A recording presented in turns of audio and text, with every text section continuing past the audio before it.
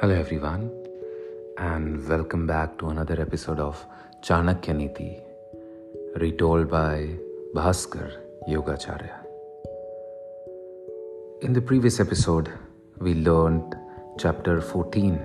Today, we shall begin with Adhyay 15, which has 18 verses.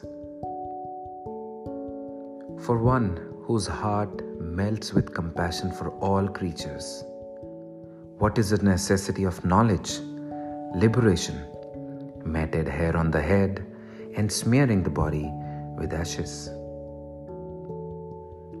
There is no treasure on earth, the gift of which will cancel the debt of disciple who owes his guru for having taught him even a single letter.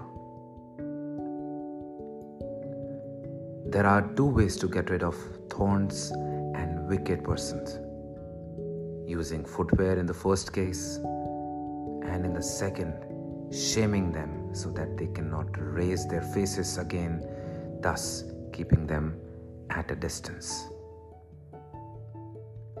He who wears unclean garments, has dirty teeth, has a glutton, speaks unkindly, and sleeps after sunrise, although he may be the greatest personality, will lose the favor of Lakshmi.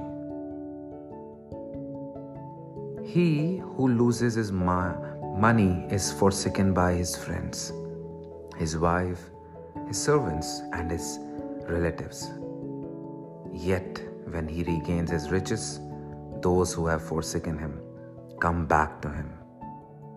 Hence, wealth is certainly the best of relations. Sinfully acquired wealth may remain for 10 years. In the 11th year, it disappears with even the original stock. A bad action committed by a great man is not censored, and a great action performed by a low-class man comes to be condemned. Just see, the drinking of nectar is excellent, but it became the cause of Rahu's demise. And the drinking of poison is harmful, but when Lord Shiva drank it, it became an ornament to his neck, Neelkant. A true meal is that which consists of the remnants left after a Brahman's meal. Love which is shown to others is true love, not that which is cherished for one's own self. To abstain from sin is true wisdom. That is an act of charity which is performed without ostentation. For want of discernment, the most precious jewel lies in the dust at the feet of men, while bits of glass are worn on their heads. But we should not imagine that the gems have sunk in value and the bits of grass have risen in importance. When a person of critical judgment shall appear, each will be given its right position. Shastric knowledge is unlimited, and the arts to be learned are many. The time we have is short, and our opportunities to learn are beset with obstacles. Therefore, select for learning that which is most important, just as the swan drinks only the milk in the water. He is a Chandal who eats his dinner without entertaining the stranger who has come to his house quite accidentally, having travelled from a long distance and is wearied.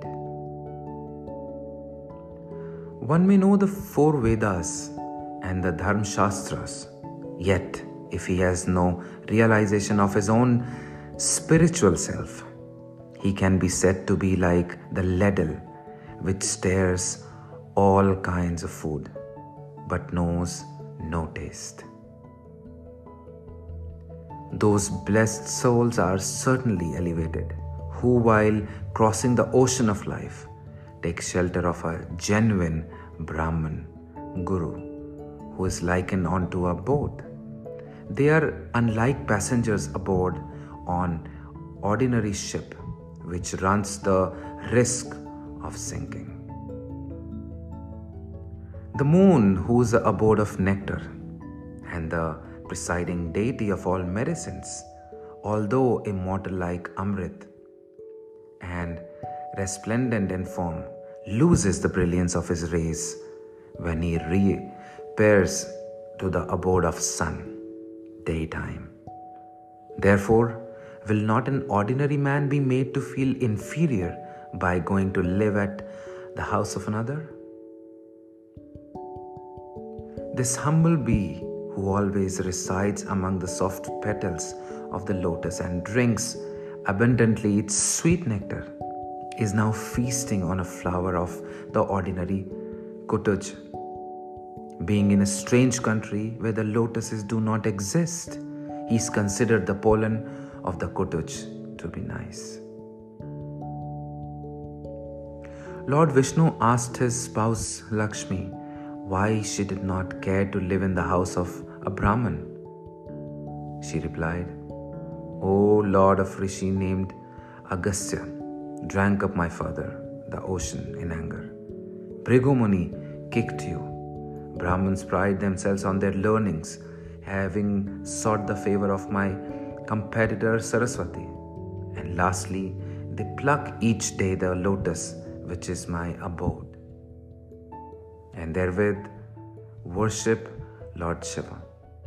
Therefore, O Lord, I fear to dwell with the Brahman and that property."